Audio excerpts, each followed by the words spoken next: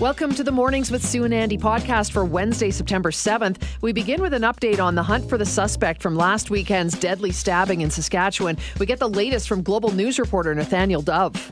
Then we continue the conversation on the Saskatchewan tragedy. We speak with registered psychologist Kimberly Canal on the impact traumatic events can have on our mental health and the resources available for those having a tough time right now. Next, we get an update on the war in Ukraine. With cooler weather on the way, we look at the Russian power play to use energy as a weapon against allied countries supporting the Ukrainian people. We discuss the situation with Christian Luprecht, professor at the Royal Military College and Queen's University.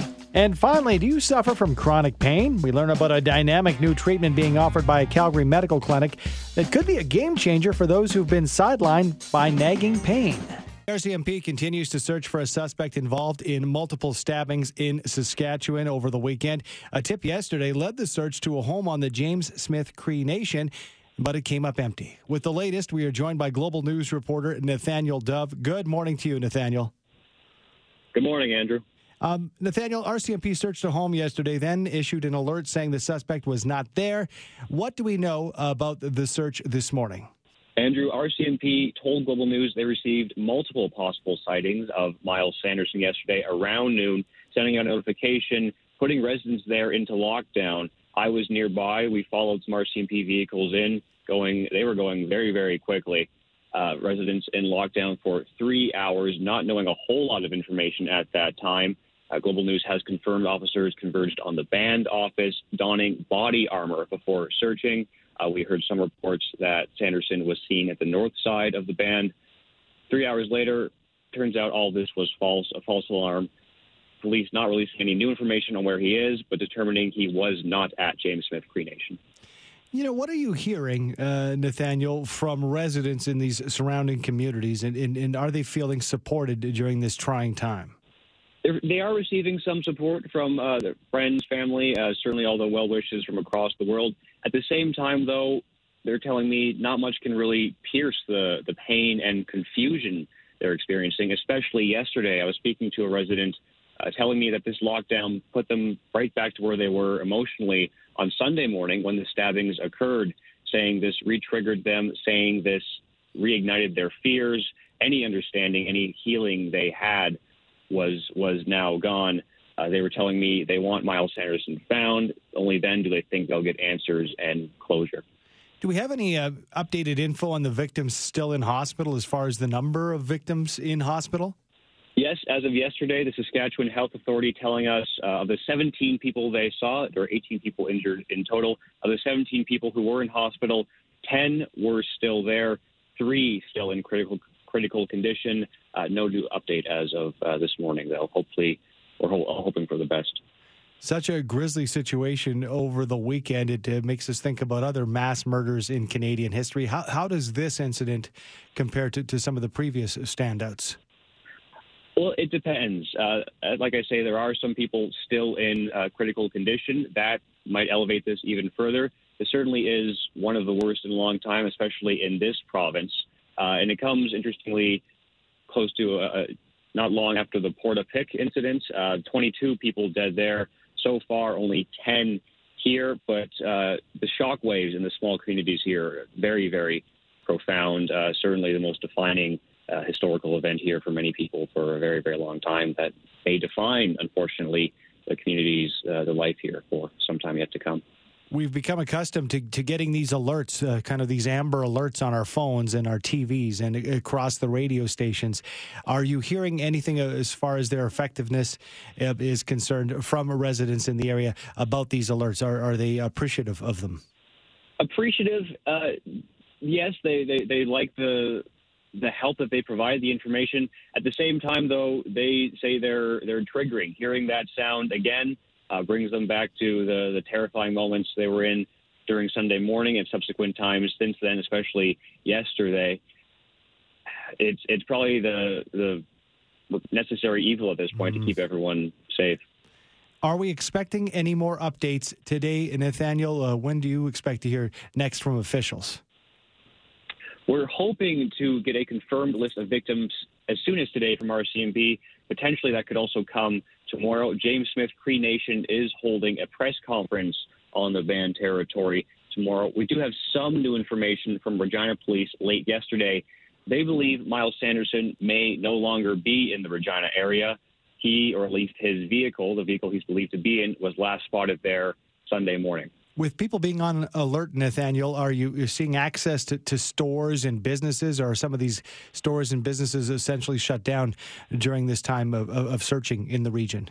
Absolutely. Hotels are locking their doors. You need to knock on the windows to get in. A lot of people in the area very tense, especially after the panic yesterday with the lockdown, highlighting the fact that people do not know where he is. In a sense, that could mean Sanderson is anywhere. It could mean he's nearby.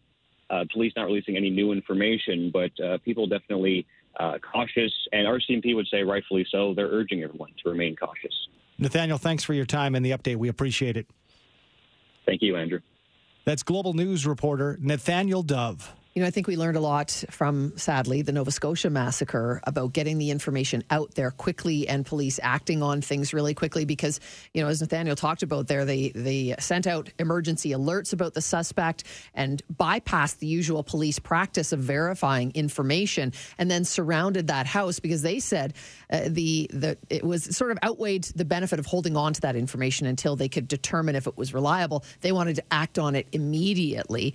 And obviously nobody in that one particular house that they were looking in. And Regina Police Chief Evan Bray said, as Nathaniel mentioned as well, that they don't believe that he is in that community particularly any longer. Where he is, nobody seems to know. Yeah, and can you imagine, and as I asked Nathaniel within that segment, he had mentioned that some of the hotels still locked down, the businesses, you're worried. Yep. And maybe you lock the door until you can go and open it for a customer when you see who they are. Scary, scary times. I can't imagine. I've never been in a situation like that. And to that same point, when it comes to the alerts, you know, we've had so many people talk about how they're an inconvenience and they're annoying unless you're in that situation. Yeah, and guess like what? To know? And in the case of an Amber Alert, when it comes to a child, if you're a parent, any tool in the toolbox you can have to get your child home safely. And it is pretty incredible that we have a system like this that we can roll out kind of whenever we need to. And it works, Andy. It does work, keeping the eyes open. So hopefully everybody remains vigilant and they can catch this guy pretty quickly before he does any more damage. It's just been a horrible situation. By the way, universities, First Nations universities in Regina, Saskatoon, Prince Albert, etc., they're all holding a big candlelight prayer vigil this evening, all in conjunction and then honoring the victims of the stabbings. And I think it's just a way for sort of, you know, people to come together and express their grief, right?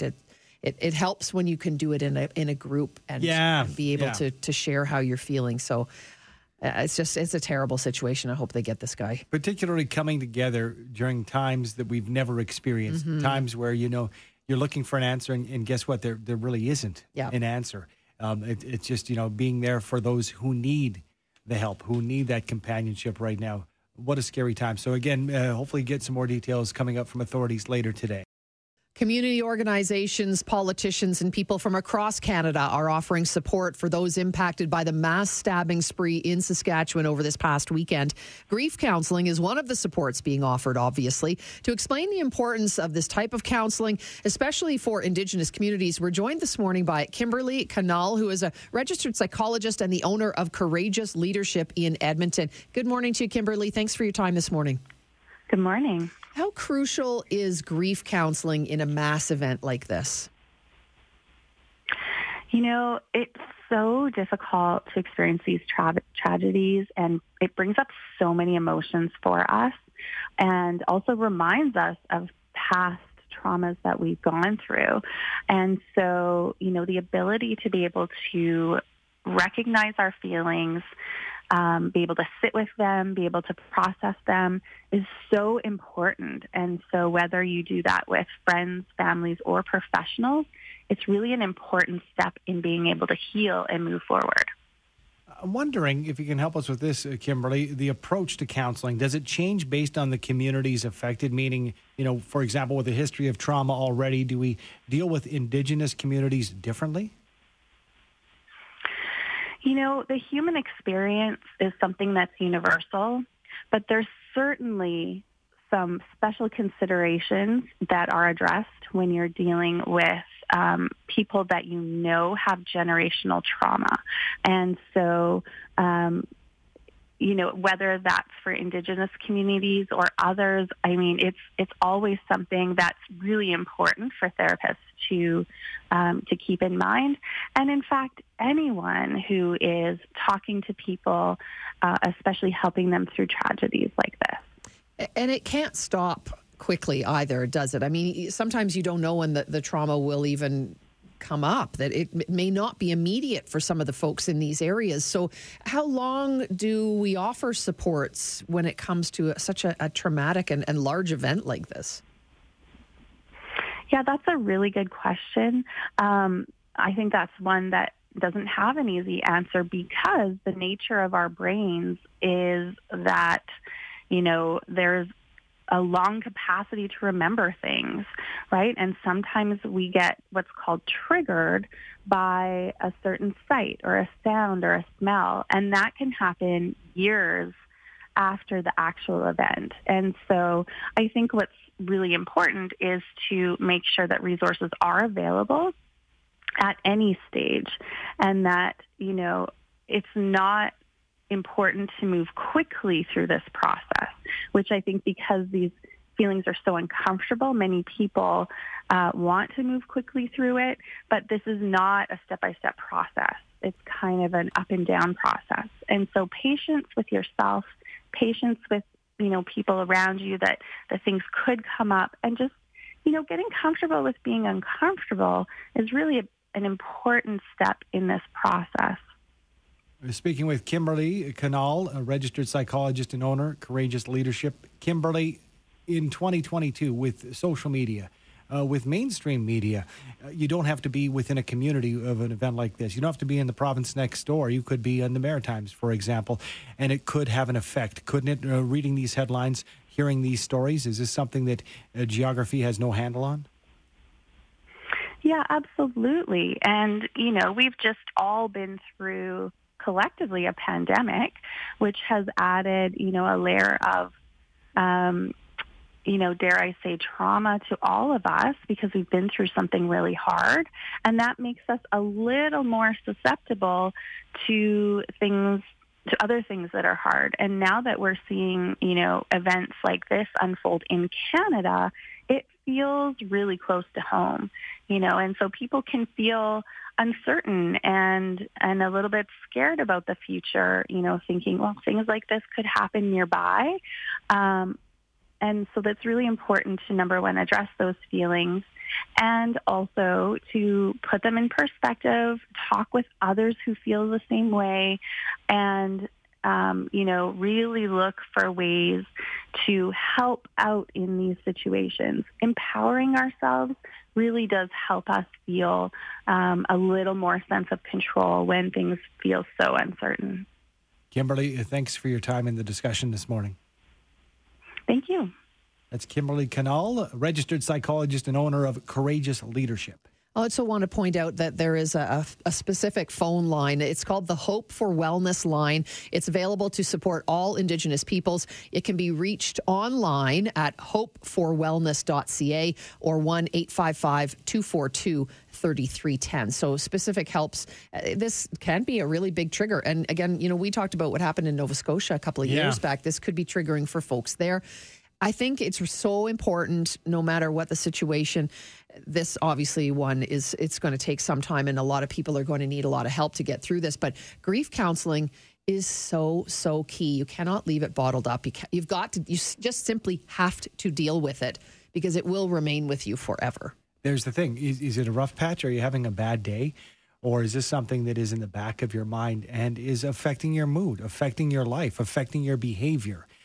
And I do believe that we've come a long way from even if you look 10, 15, 20 years ago, with people reaching out for help. It used to be very secretive. Oh, yeah. Don't talk about that. What's wrong with you? What do you need help for? Yeah, and I notice it in myself. We're past that. Yeah, I notice in myself when I hear stories like these, I'm sure to just not delve too deep. I get the facts, and because I find it affects me. I was the first reporter on the scene at the Pine Lake tornado tragedy in 2000. And that has affected you since, hasn't it? I mean, I do know there was 13 deaths, and it was a case you don't know, but then like down the line, you can feel it. You can feel this weight and in this anxiety almost in your chest when you've been around something traumatic. We had a terrible situation with a lovely young boy who passed away. In fact, just early yesterday morning, he had an accident over the weekend. Good friend of my son's. We're friends with the family. It's traumatizing for my kids, for his family, for all the kids at school. They made the announcement at school for the kids yesterday morning.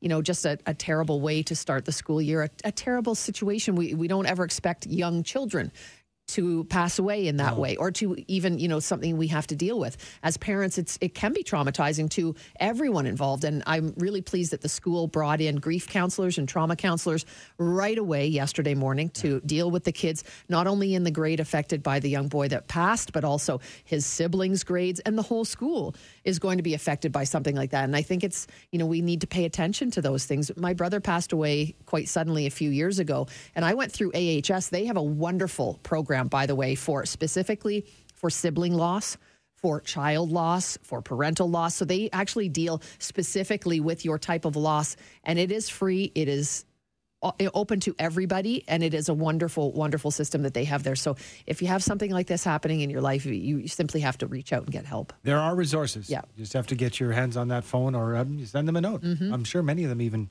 do texting these days. No doubt. Russia's war on Ukraine has been going on for more than 6 months now, and Ukraine's President Volodymyr Zelensky has warned citizens about potential cuts to oil and gas supplies ahead of the cold winter weather. The attack on energy is the latest in Russia's attempt to take over Ukraine. And joining us now with an update is Christian Leuprecht, professor at the Royal Military College and Queen's University. Good morning to you, Professor. Good morning. How are you? Thanks so much for joining us once again. Always appreciate your time. Is this something that really is going to be of concern with this threat to Europe's energy supply and therefore for the people of Ukraine?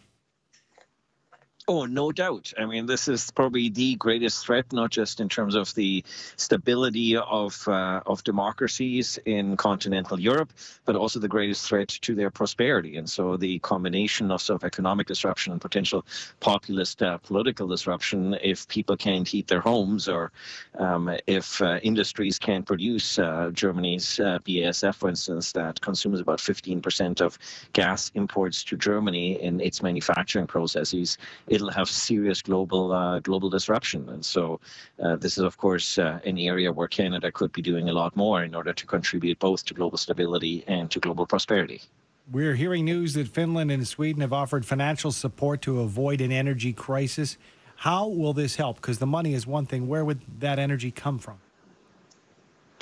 Yeah, so these are both countries that have long had more energy and otherwise also military sovereign approach to their policies. And so that means they have built up reserves and at the same time have multiple redundancies on electricity, on gas, and other forms of energy built into their systems, from which they can now benefit in the way that most EU and NATO member countries in continental Europe can not. And so I think this is also those two countries strategically trying to demonstrate right from the beginning that they can add significant value to the NATO alliance, not just in terms of their military expertise, but in terms of their traditionally more sovereign approach to their own foreign policy. And at the same time, it's demonstrating that countries that are technically neutral, such as Ukraine, and nonetheless can benefit, for instance, from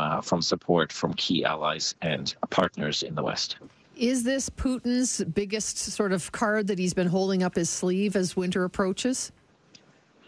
Sure. I mean, this has always been his gamble. I mean, this has been his gamble ever since he came to power. He knew that Europe disproportionately relies on energy resources from Russia and has in many ways for decades. I mean, this goes back to the 1960s and Germany effectively having helped to build out the Russian pipeline network in an effort to transform then the Soviet Union through trade. And both Chancellor Merkel and Chancellor Schröder doubled down, obviously, on that particular policy in the process abandoning the traditional German approach of a more sovereign and independent energy policy. And Putin was quite happy to play into that because it provided very cheap energy for Germany. It meant that Germans didn't have to pay the actual price of the cost of energy on the global market by procuring it at discount prices from Russia. And Putin was quite happy and willing to sell it to them at discount prices. At the same time, Putin has long made sure that no other pipelines are built to Europe, whether that's through Turkey, and the interventions in both Libya and especially Syria were ultimately about making sure those do not become transit countries for African or for Middle Eastern energy. And you might say that he has very much succeeded at this strategy, as everybody's now scrambling to try to figure out whether they can backfill without Russia and what that backfill and transition looks like. Professor, thanks for the update. Thanks for your time this morning. It's been my pleasure. Thank you. Thank you. That is Christian Leuprecht, professor at the Royal Military College and Queen's University. September is Pain Awareness Month, and one pain that affects a lot of Canadians but has relatively unsuccessful treatment is chronic pain. Dr. Kelly Shinkarik is a chronic pain lead and anesthesiologist at Sabi Mind Clinic and joins us to talk about how her clinic is using some different therapies to try and heal and deal with chronic pain. Good morning to you, doctor. Thanks for joining us. Oh, great. Thanks for having me. How do we define chronic pain, and can it be related to any disease at all? Yeah, so chronic pain is generally accepted, or by definition, as pain that lasts longer than 3 or 4 months following an injury or a trauma. That said, there are a lot of other chronic conditions that aren't necessarily an injury or trauma in that traditional sense. It can be things like osteoarthritis, rheumatoid arthritis, cancer-related pains. So there are a variety of types of pains that can influence and be defined as chronic, but generally 3 months beyond when we would expect a normal healing to have occurred. So it can be recurring, but doesn't have to be consistent. Is that right? So yeah, chronic pain can live in a variety of realms. So for many people, they experience constant pain. That means that sometimes they'll wake up in pain in the morning and it might settle down and it might kind of come and go throughout the day, but oftentimes it is present all the time. And then in other cases, so people with chronic migraines, for example, may have headaches on, a few days a month or several days a week, and then between those episodes, they may be pain-free. Dr. Sabi is one of the only clinics in Alberta using a specific treatment, ketamine therapy, for chronic pain. Can you explain what it is? Yeah, that's a great question. So ketamine is a medication. It's been used it was developed in the 1960s, and it's been used since that time, mostly in the emergency department, the operating room, and as an analgesic for acute pain. That said, for probably at least the last 20 years, there's been interest throughout the world in whether it can be used for chronic pain conditions.